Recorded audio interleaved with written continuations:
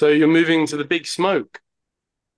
That's right. Yeah, moving to East Croydon, um, which I mean, Croydon has been sort of in my dreams since I was about 15, and I first encountered the Magic Peep Show. And since I was 15, I had this vague fantasy of trying to realize my own IRL peep show.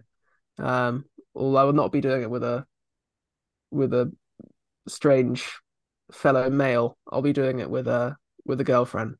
So So you're Mark the I- homeowner. I'm I think that I'm almost certainly the mark in my relationship. Unfortunately, this will not be a home ownership situation. It will be an extremely uh overpricey one bed in Croydon tenancy situation. Um, But Jez is a lot more yeah, psychedelic than Mark. You're into psychedelics, aren't you? not particularly anymore. I mean, I haven't taken them for 2 years, and I don't really take any drugs anymore. Although my girlfriend will be actually, as of next Tuesday, involved in an imperial psilocybin trial for fibromyalgia. So she's rapidly becoming the Jez.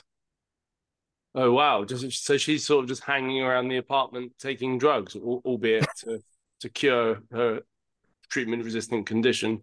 Although Uh, I guess Jez would probably be saying that, wouldn't he? If he like talking about this like obscure something to do with his mojo or his creative talents, and that they needed to be fostered in such a particular way. yes, yes. Well, actually, as part of the trial conditions, she's had to slow down her intake of medicinal and also a bit recreational marijuana. Um, but yeah, so she's been relatively drug free over the last week. But as of next Tuesday, she could be being administered as much as 25 milligrams of pure psilocybin. So How she'll many be on grams is that? I think equivalent, that's 5 or 6 grams. So she'll be on a complete rocket ship.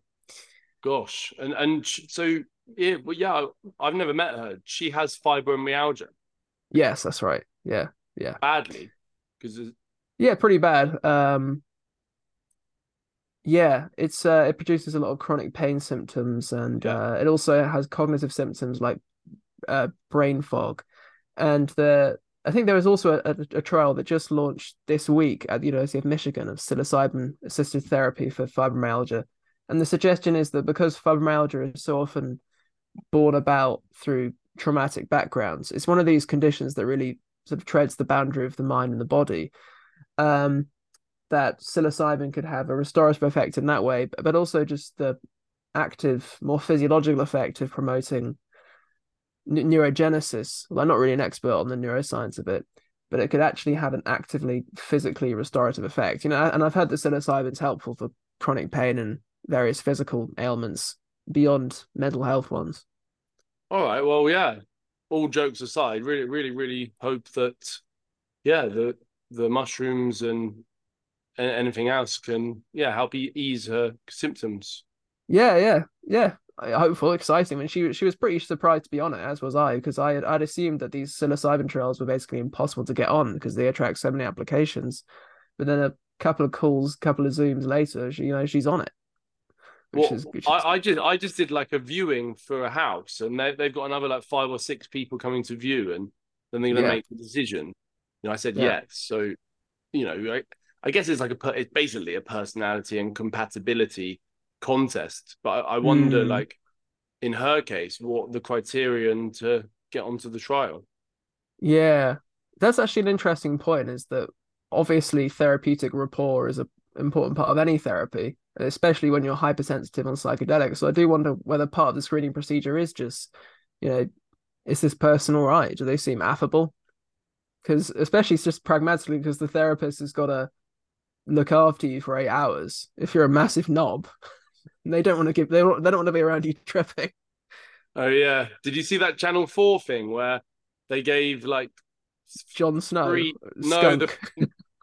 no the three pairs of people that were kind of in intractably opposed views on various subjects, and they got them No, to no. talk for like an hour or two. Then they gave them loads of mushrooms. One of the guys took 10 grams, and then they got them to talk again between each other afterwards to see if they could find any more common ground.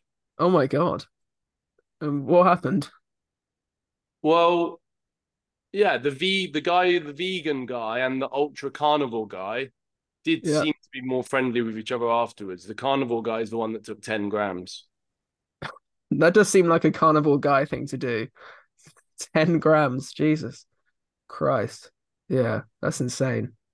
Yeah, I think that was the maximum that they would countenance giving. And he seemed fine. He seemed, must have had a pretty powerful experience. He was like, came out, he was like, but yeah, I mean, people do more. People do more. This Dave That's Hodges insane.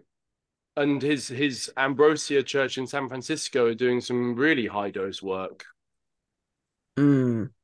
The highest psilocybin dose I've ever done was 1.25 grams in a chocolate bar, at the peak of which I did have a few puffs of weed, and I was so fucking sent. I can't even imagine what 10 grams is like. Yeah, that was a lot. And then I did half a box of I think the weakest truffles in Amsterdam, and I was on another fucking planet, Oh, you know. wow. Yeah. So I've always been too scared to do high doses of psychedelics. Don't even don't go there. You're quite sensitive. And obviously, you've been campaigning for greater awareness around this condition, HPPD, That's right. hallucinatory, persistent perceptive disorder, or I think the P's are the other way around. What Hallucinogen persisting perception disorder. there you are, rolls off the tongue. What happened there? So I was 17, and I had taken a few doses of 1 PLSD, um, which you could buy very easily online in 2015. This is prior to the passage of the Psychoactive Substances Act. And yeah, you could buy all sorts of research chemicals for research purposes. So I bought myself some 1 PLSD, had it delivered to a post office. Although amusingly enough, they I was under some kind of misapprehension that you could just order your post to a post office and they wouldn't open it, and that was just fine because I didn't want my parents seeing a letter containing tabs of drugs. So I ordered it to this post office and I went in and I was like, "Oh, hello, I'm here to pick up a letter." And they're like, and the bloke was like, "We haven't got a letter." Oh yeah, there was something that arrived earlier actually. He had opened it and he was just holding the billing info with the baggie of tabs in it and said, "Look, mate, I don't want anything to do with this, but just don't do it again." And then gave it to this boy, this clean shaven 17-year-old boy. Then, so I'd had 3 trips of extremely variant quality, both between the trips and within the trips. Sometimes, I wasn't even that. I wasn't that big a fan of tripping, to be honest, because it was just so incredibly chaotic and stressful. But I had some moments that were blissful. And also, I was quite excited by my new hippie tripster persona that I was amassing at school. So I Oh, decided you to. had a reputation, did you? You graduated from sniffing poppers on the playground. I'd never taken any drugs apart from drinking, and then just went straight to acid. And I'd been a nerd for several years. Angry nerd was my reputation. And then so when psychedelics came along, and this was my chance to to become some kind of guru figure, some kind of wise explorer of the mind. That was my new identity. And so the week after I'd had a very intense trip on 200 micrograms of this 1 PLSD, I decided to introduce the drug to 2 friends of mine. And so next weekend rolls along, I make my excuses, and my parents aren't at the house, and I take 2 tabs, have a fairly difficult trip, a lot of intensity, and then get caught by my parents the following day, which is unfortunate. And then just over the next few days, began noticing fairly strange, aberrant visual phenomena on the carpets, on the walls, um, just in my general field of vision, looking at the sky, looking at the driveway, looking at the pavement, just seeing like these sparkles, walls were moving, seeing geometric patterns, seeing rainbows on stuff, seeing wallpaper breathing, seeing things getting bigger and smaller, it was like I was looking through the world at the other end of a telescope. Sometimes there would be these big auras around people, after images. So I'd look at something and look away, and there would be a sort of neon colored, uh, blackened, sort of or filled in replication of the object when I looked away. Um, and eventually I just looked up probably something like visuals after acid trip, and I came across the Wikipedia page for hallucinogen persisting perception disorder.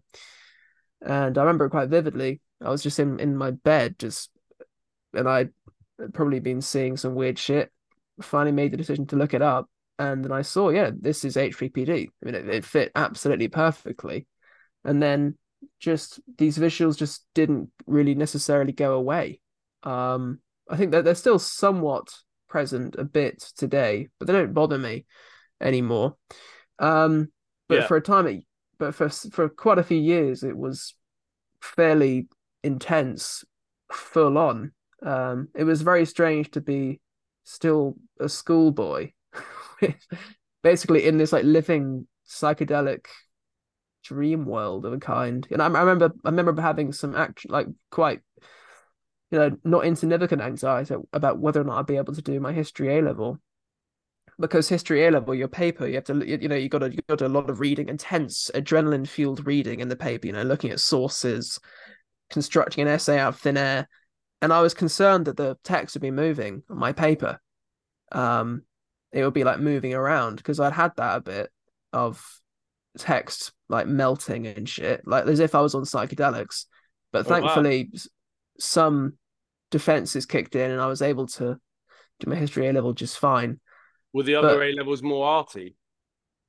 no, no, I did biology, history, economics, uh, none of which were particularly arty. Yeah. A lot of it just being rote learning and stuff. But uni, that's where the maybe some pedagogical barriers began to emerge from the HCPD, mainly because of just distraction. Because I'd be in a seminar, and rather than joining in, I would spend my time just sort of looking around the room and noticing like auras and halos around people's heads, or looking at the lights and then noticing these after image.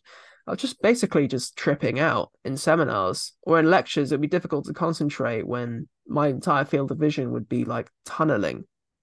There would be like it would it would all be restricted, almost like the intro to a James Bond film, like around this small tunnel on the lecturer on the lectern, and then otherwise it would just be like fuzz, kaleidoscopes melting, and yeah, it was pretty weird. And this is Wow. HPPD. Yeah. Incredible. Incredible. I mean, did it fade over time? And did you attempt to undo any of this with more psychedelic use? Um, it did fade over time. I think that the most pronounced fading has occurred since maybe November last year, when I decided to basically just completely give up cannabis. I think occasional cannabis smoking was keeping the condition sort of alive neuronally, and just giving it up was very helpful. Um, I I still took psychedelics, but I wasn't, and I was in no way intending for it to be like a treatment for HPPD. I took psychedelics because I was wanted to take them again. And I remember after having put that tab on my tongue for the first time since developing HPPD, about this is maybe 18 months afterwards, I did have a moment of like, fuck, this is it. Like, because some people can take psychedelics and it can make their HPPD much worse. So I knew that this was probably incredibly stupid. But my curiosity was and my teenage foolhardiness were at such a point where I was like, fuck it. And then, Well, I guess it was two tabs though that triggered the yeah, HPPD. yeah, it You was only two took one tabs. on the second occasion or the subsequent. Um, yes, on the subsequent occasion. But then I took loads of psychedelics in my second year of uni. I was just taking them all the time, and it's almost like the frog in the pan of hot water. You don't necessarily notice day to day how the HPD might be getting worse, but I think that is what was happening, because I would just just I have quite vivid memories of just sort of lying in bed and then just whiling away quite a bit of time, just basically tripping sober on the blinds and the walls and the shit in the lectures really got ramped up when I was taking psychedelics regularly. But the biggest psychological consequence of my frequent tripping in my second year of uni was as well as just like all the normal typical side effects of frequent psychedelic use that some people might experience, like being emotionally unstable or prone to flights of fancy and losses of productivity, loss of focus.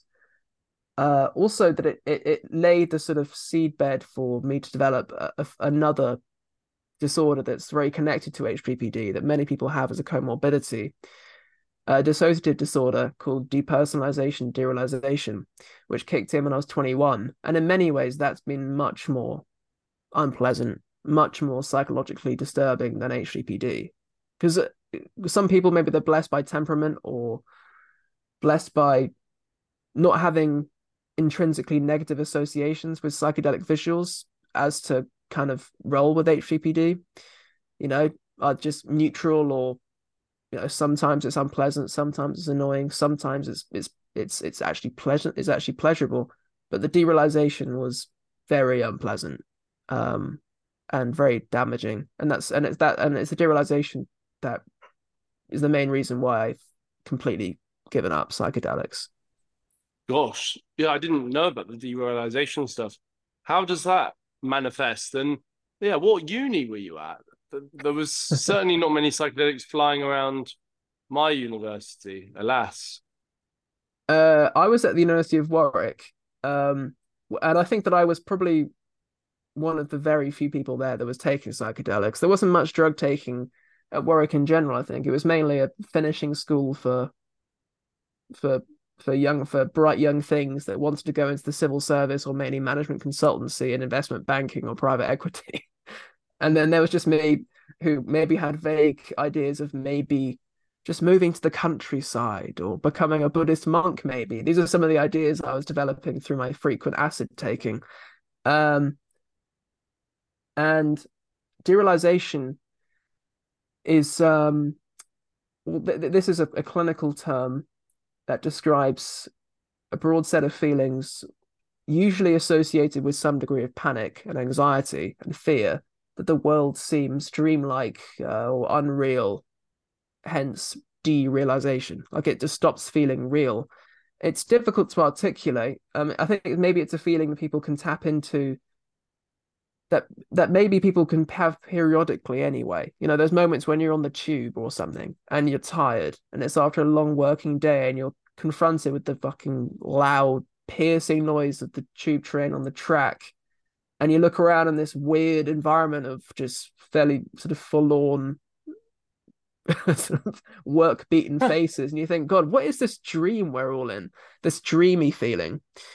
But then derealization, insofar as you can sort of draw a line, is when it starts happening all the time.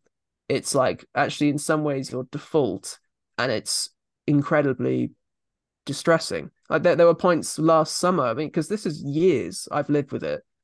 Last summer I couldn't, every time I left the house, it'd be as if I was just in a dream, having relatively frequent, just full on anxiety and panic attacks because the world felt so unreal and it was so stressful. I look over my girlfriend. Oh, she's not actually, she didn't feel real. Dad didn't feel real. Nothing felt real.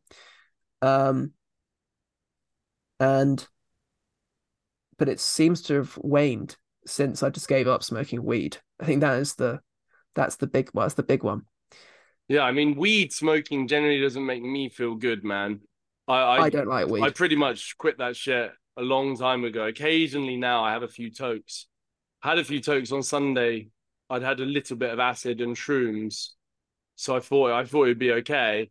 And it was at the time, but then when I went to bed, my mind was just so busy for like 15, 20 minutes. Yeah, Not in such a yeah, distressing way, but it's just like, well, I would have been totally calm had I yeah, not smoked that weed. yes, yeah. Weed is some people are just Yeah, a lot of people find it gives them anxiety, obviously, but I think some people like me, it honestly just makes them crazy. But I don't mean in the sense of like actually getting psychosis and schizophrenia. That's thankfully not happened to me. It just makes me so anxious that I just can't touch it. I Yeah, it really don't makes me like think it. about that headline of the BBC piece you did about the worldview shifting drugs poised to go The, mainstream.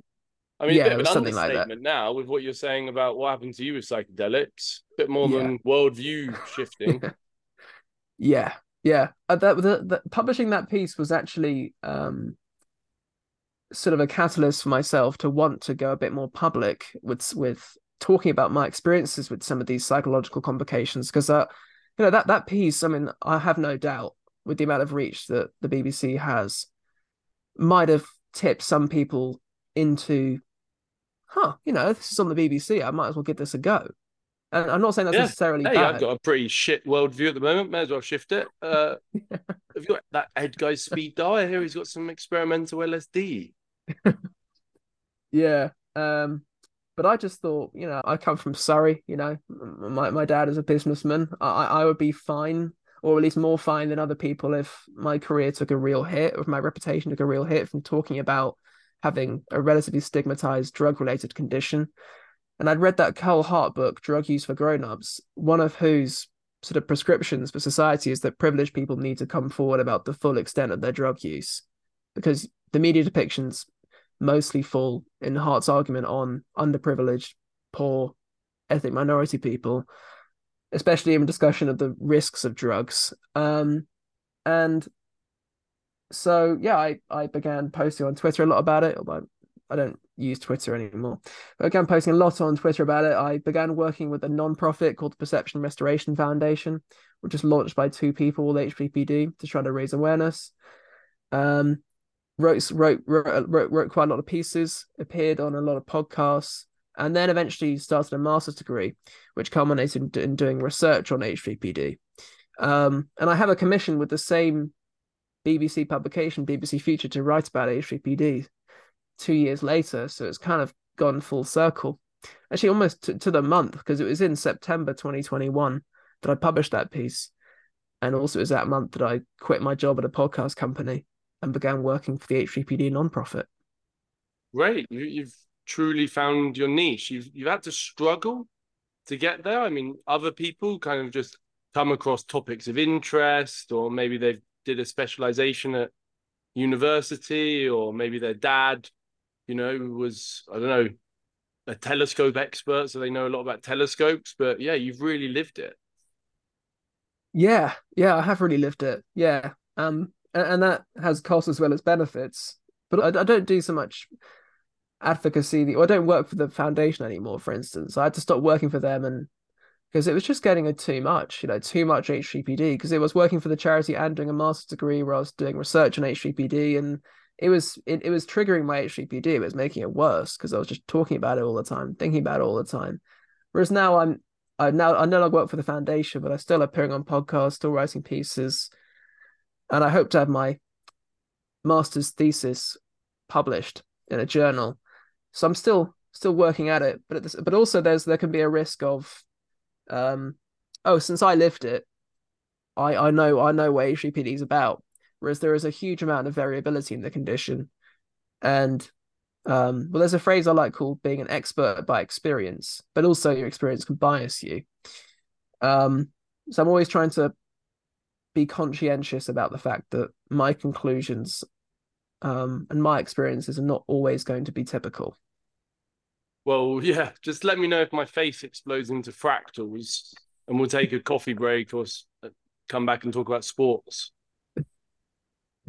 I will do. Yeah, yeah. Well, thankfully, I mean, 2 or 3 years ago, that wouldn't have been that inconceivable. And I'm not sure even then I had the sufficient subject knowledge of any sport to divert us. But it's retreated now, so we're all good. But still no particular knowledge of any sport. I used to play rugby, so I know the positions, I know how it works, but I know a couple of teams. But I mean, I didn't even find out until I went on the underground the other day that the Rugby World Cup is this year. I mean, did you know that? I didn't know that. but I was a second row, well, and prop Really? occasionally, just at school, and yeah, that could certainly cause some sort of perception um disorder. I mean, Yeah. I think across all sports, people are realizing it now with the head injury stuff, Yes. even in Yes. football. Yes. Yeah, I was a hooker and a prop forward. I used to switch and also a number eight and a flanker. I went all around and a scrum half. Just so many. But yeah, I have actually thought about that because I did have a couple of occasions when I just really biff my head. Like anything, I think HCPD is a perfect storm of drugs, the experience, the set and setting, what type of drug it was, how you what was happening in the days after the experience whilst you were still sensitive. But also, I wouldn't be surprised if there were more long-term neurodevelopmental drivers like two big biffs on the head as a teenager. I mean, that might have played a role Yeah. somewhere. I mean, this is partly why David Nutt was saying that just taking ecstasy is and doing nothing is safer than going on horses. Yeah. But can you get this HPPD from pills, MDMA, cocaine, or is it more just psychedelics people get it from? People can get it from MDMA. Yeah, MDMA is actually quite a common cause. It seems to um, well, HPD seems to have a lot to do with the serotonin system. So people who just take SSRIs can trigger perceptual disorders very similar to HPD. Oh wow. Um, and you do encounter also stories of people taking stimulants. Where in my master's research, I had people that in whose drug histories or and especially in their descriptions of the precipitating drug experiences, that cocaine was part of the mix. But there were a couple where it was just a stimulant. I mean, one guy got it from prescription amphetamines, I believe for ADHD. Um, and then a lot of people actually get it from dissociatives, DXM, um, Benadryl. That's more of a delirium, isn't it? So, but ketamine as well. Um, So do you think there's some which sort of underlying condition that people share that maybe is undiscovered? I'm not entirely sure. But I think that what's something that I've argued for is that there needs to be a discussion about the continued utility of the HEPD diagnosis because well, there's a confusion with all psychiatric diagnoses because they say their depression caused them to do X Y Z as if depression more than just a descriptor and a label for a set of symptoms is actually a cause in itself. It's a sufficient explanation as well as a description. And the same problem arises with HCPD is, is HCPD, is it just a term for a broad set of symptoms, or does it meaningfully capture a common sort of disease process, so to speak, if we're going to use this medical model? Um, but well, um, it's not just hallucinogens, as I've said, that can trigger HPD-like symptoms.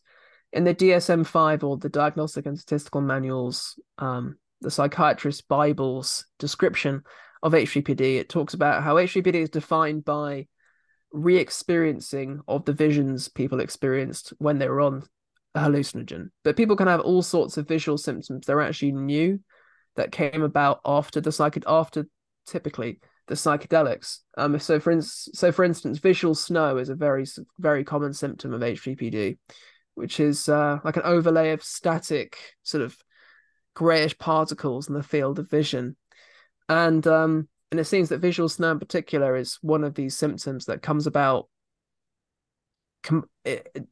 distinct from the trip. This isn't a re-experiencing, and so it seems that people can have perceptual disorders from all sorts of things. People can have perceptual symptoms after head injuries. They can have them as part of PTSD, as part of anxiety disorders. People can have intensified perceptual sort of symptoms. And so it seems that HGPD might not be particularly helpful often as a diagnosis. And what's more helpful perhaps is just considering that there's a broad spectrum of perceptual disorders that have many causes. Drugs can cause such perceptual disorders, really just focusing on the symptoms themselves rather than necessarily which drug class to do with them. But with all Yeah, that said, I think that's something that's really an issue across the board within the Western allopathic model that we have that doesn't really look at things in terms of a holistic yeah, understanding.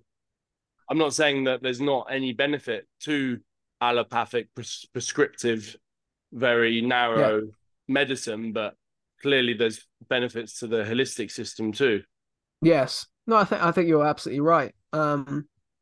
If only because the medical model, as imperfect as it is for other psychiatric diagnoses, is also very imperfect for HPPD. Many people can have these symptoms and not really construe of them as symptoms of a disease process at all because they don't actually find them distressing.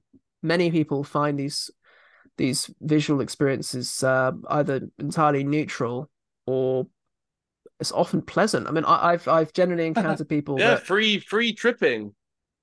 essentially, yeah, Never had to go see a dealer ever again. But I mean, people do. I mean, that is a very human thing as well, like yeah, normalizing your experience. You yeah, see people with gastro issues like burping or heartburn or whatever. Never see a doctor. And probably don't even take any medication. Sometimes just like, oh, it's just this thing I have. yeah, yeah, If that, if exactly. at all. It's like, you say to the person, no, what's that? Wait, what? Nothing. Yeah, yeah, you're right. Yeah. Um, but on the other end of the spectrum, we have people that commit suicide because of HPPD. And so I always feel Fuck. some resistance to acknowledging that people can actually really enjoy their HPPD, or even find it like life enhancing. Like I've seen people that say like it's aesthetic, it's spiritual. I can look out at the clouds and it turns to art before my eyes. Wow. Um, which is, I mean, all power to them. But on the other hand, you have people that are unable to work because of the intensity of their visual symptoms. It's destroyed them, or the visuals are they're probably part of a broader psychological process, cause and effect that has led them to become mentally destroyed. Um, and then that's when it's really worth talking about it, perhaps in terms of an actual disorder of HCPD. But the point is that there's a huge variability in people's emotional, psychological, behavioral responses to these symptoms. So just treating them as symptoms, just treating HCPD as a purely biomedical phenomenon isn't going to work. I mean, there's psychological and there's social and there's cultural factors that can influence people's perception of these symptoms. So for a long time, whilst I was able to normalize and sort of adjust to these symptoms, I still in my head thought that I was a drugs casualty in some sense. I thought Mhm. I identified with the story of Sid Barrett from Pink Floyd and Brian Wilson from the Beach Boys in thinking I was an acid casualty. When especially since I didn't feel I could tell anyone at uni. I didn't tell my family for 5 years. Because it's just intrinsically not going to go down well. Telling your parents, oh, I actually, that acid trip I took like, a number of years ago. Well, I actually still get visual effects from it. As much as you can explain or over explain, no, I'm fine, I'm fine. Uni's going well. It's freaky. It's freaky to tell people that. And but I've been pleasantly surprised by among my friends at least how non-judgmental they've been. And I had to That's make it a good. policy. Yeah, I had to make it a policy when I was meeting new people after a certain point. I would tell them relatively soon because I just didn't want to hold on to it for too long. But yeah, sort of in conclusion on that point, it's that HGPD is affected by our society's attitude to drugs. You have a stigmatized drug-induced condition, and that causes isolation. It causes anxiety, self-blame, feelings of shame, and that's part of it becoming a disorder. It's part of it becoming a life-destroying phenomenon. And it's like, wait, dude, you're not living the same rational materialist hellscape we are? Yeah, yeah, it's Dude, yeah, quick, come have like 5 cups of shitty coffee and loads of sugary snacks and fried potatoes. Quick, come over here. It's shit. Yeah, it's funny because my HGPD would often be intensified in those hyper materialist professional environments. Like I mentioned the tube earlier, because that was always a very strange place to have HGPD and derealization, but also just the office. I worked for a corporate PR firm after I graduated from uni, and just quite often I would be sort of immersed in preparing some like presentation for clients, summarizing how many LinkedIn hits they'd had that month.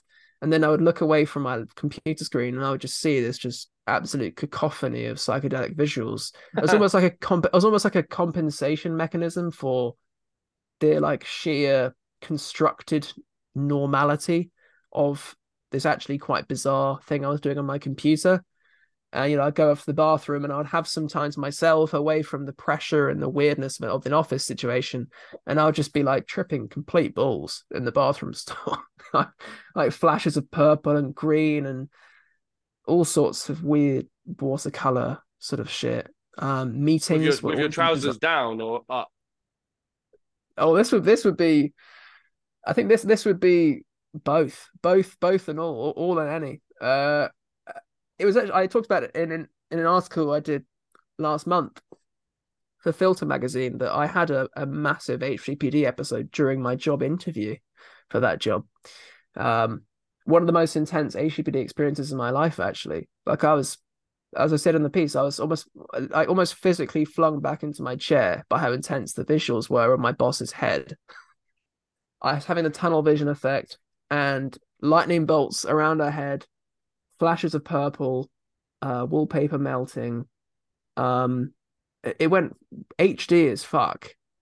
Uh, and also her head went very small.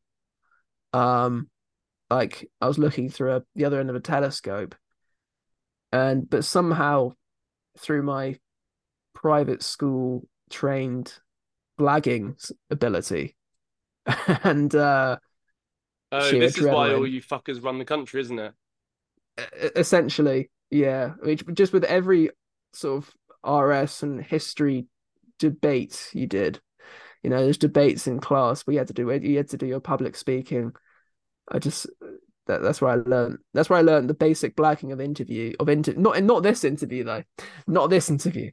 Job interviews. I managed to get the job. Um, Congratulations. You must have not had such a skilled interrogator opposite you. I saw a way through you long ago. well, eventually they would see through me. When they saw my just genuine incompetence at PR. Uh, my basic lack of enthusiasm, and I left the job in somewhat conflictual and tense circumstances about 5 months later. Well, I mean, if you're trying to look at LinkedIn and you've got sort of Incan priestesses blowing DMT vapor in your face, I know which one I choose. Have you ever experienced anything like a psychedelic flashback? Anything like a HCPD? I smoked Bufo once in Yeah. 2019 and yeah, wouldn't do it in that fashion again.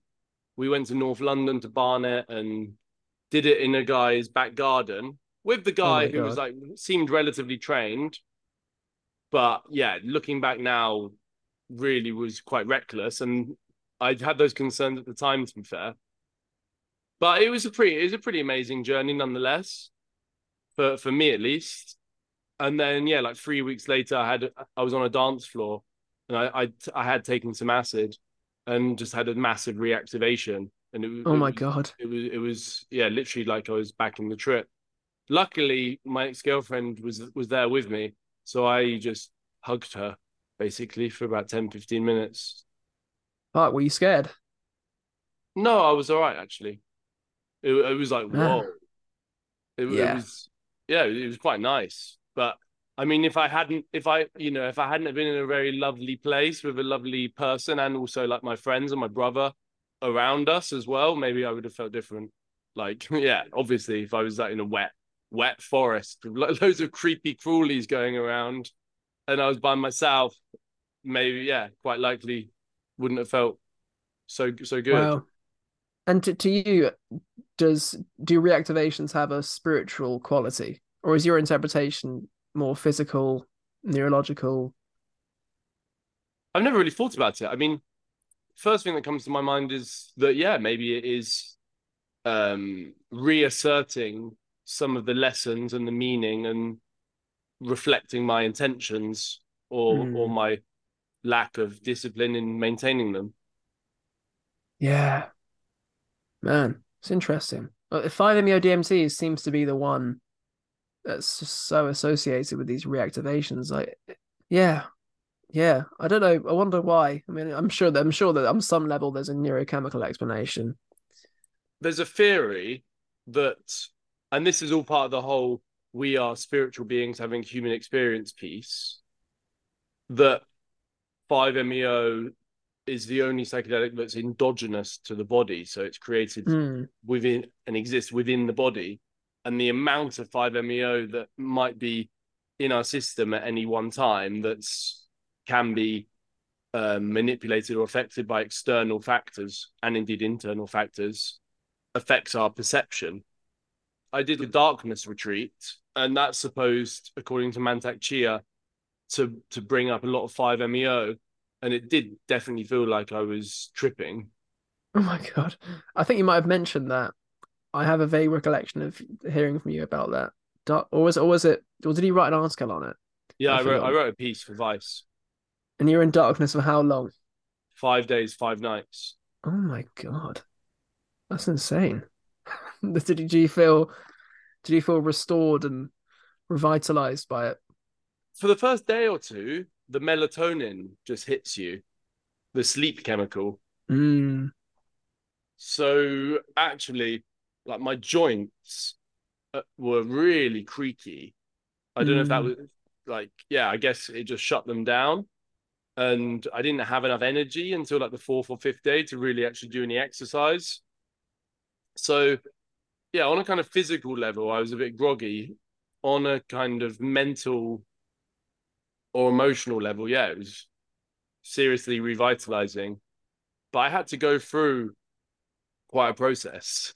mm. God. What were you doing during it? Just meditating and contemplating Pretty much, yeah. Just sitting around, lying around, having showers in the in dark. the dark, yeah. How would you I mean, find the I tap? probably had like three a day. 3 showers a day.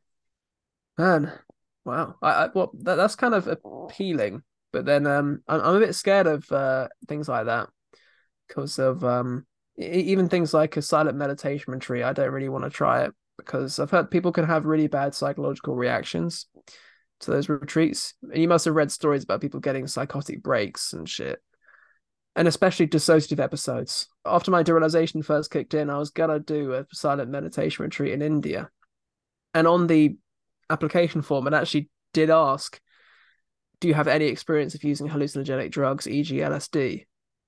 And if you put yes, you'd be instantly screened out. And I lied and said, "No, I have never, no, never done that." Oh no, never touched LSD. I mean, this piece of paper just ran away from me, came back as a mouse. But yeah, no, never. um, but then, yeah, as the derealization really started taking off, I just knew it was a bad idea. You know, in complete silence in the middle of nowhere in India by myself. It wouldn't be a great vibe.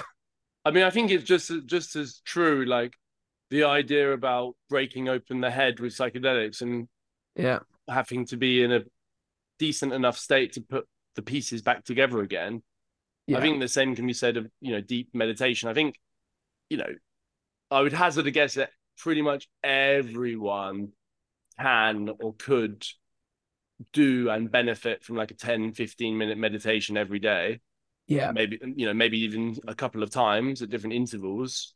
But yeah, yeah, a 3 day, 5, 10 day retreat in which you can't even maybe do yoga and you've just got to sit down next to a bunch of other people who may sadly have, traumas, Yeah, Yeah. obviously, yeah, that could be really, really, yeah, disruptive for certain people. But I think on the whole, in my experience, meditation does seem to certainly help people. Mm. There's that fascinating Willoughby Britton and Jared Lindahl paper, which was about the varieties of meditative experience. And that's the paper where they really start cataloging, grouping together what the kinds of adverse reactions people can have from heavy meditation. And it's very striking. I mean, some perceptual features with overlap with HPPD, or it kind of sounds like HPPD episodes, some of the perceptual experiences people can have when they meditate a lot, but also things like I remember reading a story about a woman who was unable to get into her car because her sense of self was now so porous and so dissolved that she couldn't physically move her body or contort it sufficiently to open the door and sit on the car seat Wow. because she was, yeah, it's insane. Yeah, I think it's definitely a thing. It's definitely a thing. And these Kundalini awakenings people have Yeah. also really destabilizing.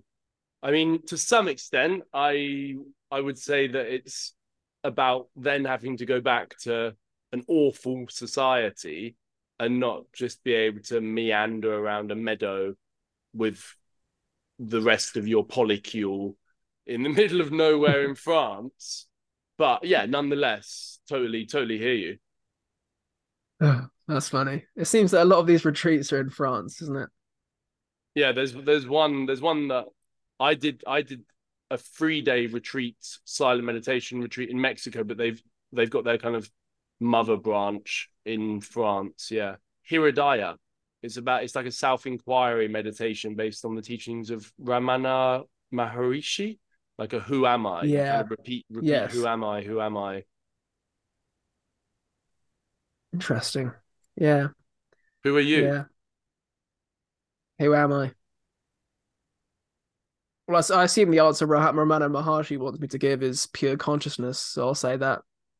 Yeah, I was asked it the other day, and at first I was like, well, I am Godhead, but that is just the kind of stock response, isn't it?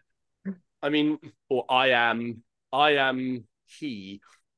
I am But that. yeah, Yep. I am that breathes, that sees, that feels.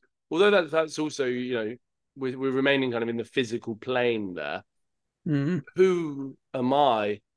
I guess I just relate it to my own journey. I shared a bit about how I feel and what my intentions are and what my insecurities are. And yeah, we kind of went from there really. That's a good strategy. Yeah. Good approach. But I guess you've already shared so much about yourself during our chat. People probably know who you are. Yeah, people know. I mean, people know my most well, there are some lower moments around derealization that people haven't heard yet. If people if you and the audience should have the inclination to hear them. Um yeah, derealization is an incredibly difficult thing to experience long term, especially long after I decided I didn't want to do psychedelics anymore. To continue to have the visual symptoms and derealization, it was that's when these feelings of like repressed feelings of regret started exploding in around April this year, actually, because that was when the derealization had again sort of reaching a kind of crescendo, and I was like, "Fuck," what the hell have I done? Yeah, There's only so much you can actually do with the energy of regret. So I let it out, and then yeah, I feel all right about it now. yeah. Yeah. Regret is the shittest thing ever. I feel like I've almost transcended regret and this whole like shoulda, coulda, woulda. Because there's plenty of things in my life, that I had this whole thing with, right? But now it's just like, look, I'm really, really grateful we're sat here having this interesting, funny conversation that's kind of capping off a year or two of being in touch. Great. Mm. Wouldn't change it for the world. And if I did, like the butterfly effect, you start changing little things, then it's a whole clusterfuck domino effect, and everything's all wrong. Fuck. Yeah. Then before you know it, you've caused some kind of genocide on some other continent or some kind of natural disaster.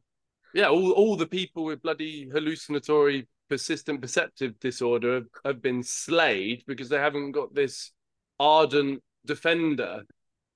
I am the Richard the Lionheart of the HGPD Crusade, or the King Arthur. So what happened? I was going to ask you. Obviously, the BBC piece was like really optimistic on the Yeah, whole, right? yeah. And then you've done subsequent things. The psychedelic utopia is a lie. I The know. psychedelic industrial complex evil. The Oh truth about dear, I acid did not choose that capacity. headline. I did not choose the evil headline. I want to make that very clear, and I'm not happy with that fucking headline. Um, but yeah, what happened? Well, I guess it was. I think that a lot of people in the psychedelic community, so to speak, went through the disillusionment of the corporatization, right? Like I actually recently read a piece of yours that was done in 2019. I think when you went to Cannabis Europa, was it? It was some kind of cannabis conference. We talked about that this is corporatization, gentrification, etc. And something obviously very very similar happened with psychedelics. And there was on my piece on the psychedelic utopia is a lie. It was just this utterly dismaying experience at the Psych Symposium in 2022. Oh yeah, this In year which was fucking shit. It's really, like I think like the sponsor is like Najev Capital, and it did feel like a Najev Capital event. that rings a bell. Tell me about Najev Capital. I don't know. It just sounds like a really, really like low vibrational word. Mm, Like yes, negate, negative, neggy yeah, vibes. Negev. yeah. I'm sure the guys at Najev Capital are negging is their primary dating strategy. Um, Oh, is that where you kind of is that where you make you insult the person, but then you make compliments to kind of balance that, and it just turns into real like weird yeah, power play. yeah. There was actually a guy at my school who I was friends with. Still friends with him, but he went through a brief phase of romantic desperation in which he began reading that book, The Game, which popularized the idea of negging. Yeah, we all had fun taking the piss out of my friends' interest in negging as a romantic stratagem. Anyway, what Yeah, happened? What happened at this psych the Psych symposium Symposium. last year? It hasn't Yeah, it hasn't got any better. It doesn't sound like anyway. Although luckily, I don't think I was negged. that's good. So there were a few highlights, I guess. I suppose that the highlight, which I think I closed the piece with it, was talking to these two women from the Psychedelic Society of the UK. Uh, and I asked, and I was talking to them about the corporatization of it, and I'd heard that a very senior British psychedelic scientist had actually been crying during one of the talks because she was so dismayed at the way in which psychedelics had been oversimplified and decontextualized and despiritualized and corporatized. I was talking to them about, what do you make of it? And she was saying, well, and it was sort of like classic capitalist realism, Mark Fisher stuff of, Yeah. I suppose we can't really do anything about it. This is just the way the world is. So, and then she gestured out at this sea of grey, these men in grey suits, and said, how can we compete with this? And it was just very dismal. And also Christian Angermeyer made a fairly ridiculous appearance in which he was comparing Compass's psychiatrist and therapist to the shaman of ancient Egypt. And I wasn't even sure that ancient Egypt had a particular shamanic tradition, but anyway. And also parroting some of the claims of Brian Murarescu's The Immortality Key. And it was just, and the broader argument of the piece was just how there's just this extraordinary alliance between psychedelic utopians and the corporate element. And it seems that the two really blur together. Like Rob Barrow, who is the CEO of MindMed, as well as talking about depression and anxiety as sort of brain disorders that they were attempting to cure with LSD in the MindMed's trials.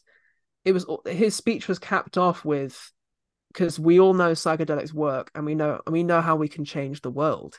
And to me, this is like a spiritualization of standard big pharma rhetoric, spiritual utopianization, if that's a word. So that was the broader argument of the piece. And it was also a couple of months after Cover Story Power Trip had come out, and Rick Doblin made an appearance at the symposium in which he was given a very softball interview. So that was another theme of it. So this, yeah, life altering condition didn't exactly dampen your enthusiasm for psychedelics, but in fact, the psychedelic industry is what injected far greater skepticism. Yeah, but I think that the two came together in the sense of um it was both a personal, professional, and a vocational disillusionment. It was all three of them kind of all happening at the same time because I could see how psychedelic because I absorbed this narrative for myself that, oh yeah, psychedelics have just, had a huge positive influence on my spirituality, etc. My my they've made me a much better person. But then actually looking at myself, seeing all my bad habits that have been maintained, and how much of the legacy of my psychedelic use had been to just make me really, really, really kind of passionate, if not obsessed with psychedelics. I was like, so what have actually been the fruits here? And I'd also had this acid trip in September 2021 that had just been a complete clusterfuck. Like, it was a good trip during it, but it caused a manic episode and then several months of depression. Wow. So there was that of like, oh, okay, maybe this is actually pretty powerful stuff. And then reflecting on my second year of uni when I was doing a lot of psychedelics and realizing like just how emotionally and mentally unstable I was when I was taking psychedelics regularly, and just really revising my belief I'd held for years, almost like a religious belief that psychedelics had like changed my life, and realizing that it wasn't actually, I'm not even sure it was true. So I lost the vocation really around psychedelics, and then it was just like an escalating disillusionment with them. Honestly, I know humans may or may not fundamentally want to tamper on with their consciousness on a day-to-day basis, but sobriety, like total sobriety, is actually quite good.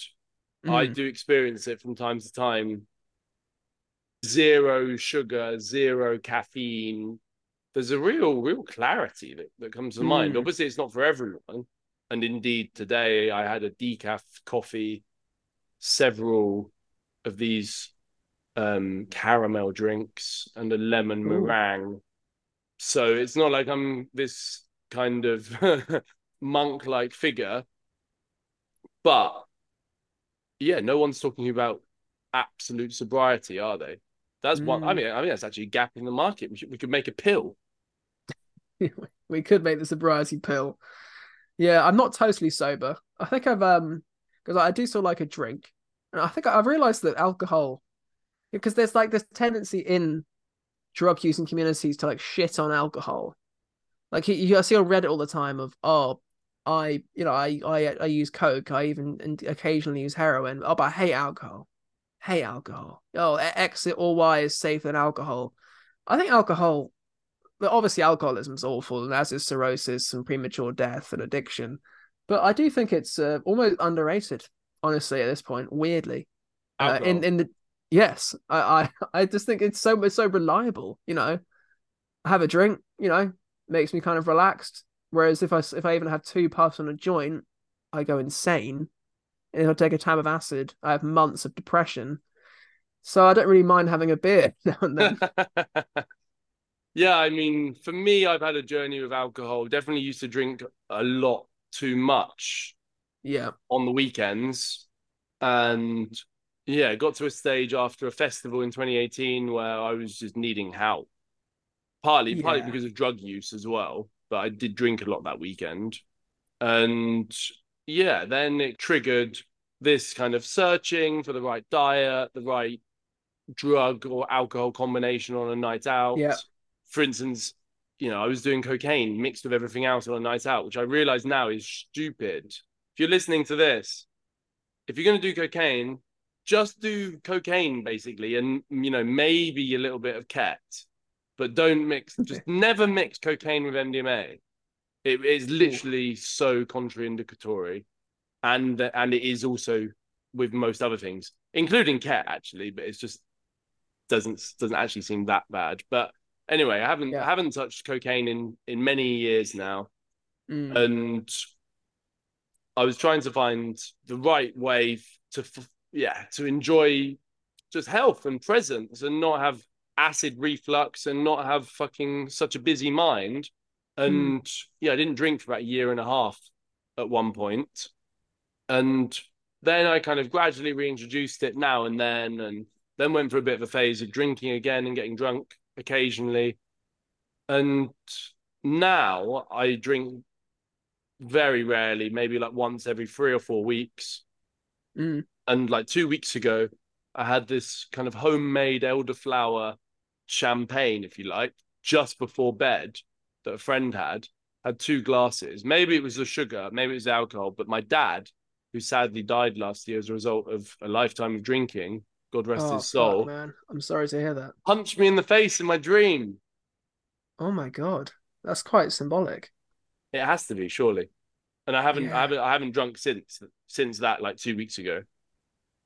Yeah. It's bizarre when you get those sort of just unequivocal signals in a dream, isn't it? It's very strange. Yeah. That one does feel really significant and pretty easy to keep, to be honest. Yeah. Yeah. I've heard people say that the discomfort we in the West have had for so many years around mystical experience, symbolic experience, psychedelic experience is like part of it is that we just don't take dreams seriously. Like it's that's a symptom of the same pathology of, only hyper rational, sober, wakeful consciousness. But also I think that maybe that our lack of taking dreams seriously is partly as much a cause as a symptom because we all dream every day and we're all choosing not to engage with it. Whereas Mm-hmm. dreams are very weird, very trippy. I mean, I see on like I remember going on Reddit a while ago and looking up like Jungian dream analysis, and there are all these people on like the skeptic subreddit like talking about dream analysis as if it was like complete bullshit. Like, how could it possibly? Dreams are crazy symbolic, and I was hearing these like internet atheist skeptic types saying no, dreams are literally just random phenomena. There's no meaning in dreams. And I was like, well, obviously there fucking are. Well, they don't want you to dream, do they? They want you to stay in your place, do your job, clock in, clock out, and don't make a fuss about it. Yeah, the 16-year-olds on the skeptic subreddit are the man. They are the boss. And you've heard about lucid dreaming, like the practice where people are Yes. conscious during their dreams and can actually act with some degree of agency and have these, yeah, really, really trippy and reportedly healing experiences. I only ever managed to achieve lucidness or lucidity once, and that was when I was at uni and I was 19. And as soon as I achieved some degree of self-awareness, I thought, okay, I'm gonna have sex with Jessica Alba. Like Jessica, a bit vintage at that point, even. Jessica Alba, her fame probably peaked in about 2007. But then but because my lucidity was insufficiently trained, all I was able to conjure was not Jessica Alba, but Blackbeard, the pirate. He just emerged out of nowhere. And then we had some. That's probably what you deserve for objectifying this poor woman. It is. I'm honestly, I feel bad. And then me and Blackbeard had some quite sad, quite morose, unfeeling missionary sex. And Oh, who was the top? Who was the bottom? I was the top. And then Missionary. I It must woke have been up. quite intimate. We were looking into each other's eyes with. We weren't particularly emoting, from my recollection, just blank expressions. Probably both of us wanting this to end as soon as possible. And did it, or does HPPD also come with like kind of sex god level powers? A lot of performance enhancing. Yeah. Fortunately or unfortunately, I was spared of HPPD symptoms in the lucid state. I just remember Blackbeard's Blackbeard really in his hat, I don't remember any particular psychedelic visual adornments on the beard or the hat. But Yeah. was it itchy to your supple chest? I don't remember particular tactile effects, really. I just remembered the feeling of sadness, forlorn quality to the Oh experience. gosh. Yeah. Well, what did Freud say? That dreams are like repressed desires. I guess maybe I'm secretly into bears in the sort of gay. Pirates. I mean, is Maybe you there? do. Maybe you've got like a thing about getting told to walk the plank. It's possible. It's possible. Um, I'm gonna have to go shortly because I'm going to Nando's. I got a voucher as a gift, and I'm gonna use that shit. What are you going to go for? The chicken? But Well, it's a which tough one, sauce? isn't That's it? the question. Are you a lemon and herb or are you a peri peri peri? I just don't know. It's too difficult to choose. I'm gonna have to just follow my intuition. I'm gonna have to follow my will, my true north star as I enter that brunch. As I sit down on that table, I'll know which way I'm being called. But do you generally like spicy food, or do you prefer Not really. more herby? Um, I like a bit of spice. It's just I think that my palate has a variable spice tolerance. So one day, I'll be basically I was gonna say shoveling down a file, but that's just not true. Some days I'll enjoy spice, and other days I'll be a lemon and herb man. Difficult to predict. Well, yeah. Look, yeah. Really appreciate you coming on today, Ed. And I know No worries. I was a bit tongue in cheek at times, but it was mostly just to keep the conversation going rather than just expressing, yeah, my like solidarity with the stuff that you've gone through. But yeah, it's Oh, thank you. obviously really intense stuff, and yeah, amazing and brave of you to like come out and say what you've said. Not today, like previously, and yeah, I'm sure it's helped a lot of people. Oh, thank you. Yeah, I enjoyed this alternative approach to podcasts because all my podcasts before were being like I because I tend to enter a sort of like podcast consciousness where I begin speaking as if I'm writing an A-level psychology essay. Uh, but yeah, it was good to exercise a bit of my relatively neglected shit chatting faculties.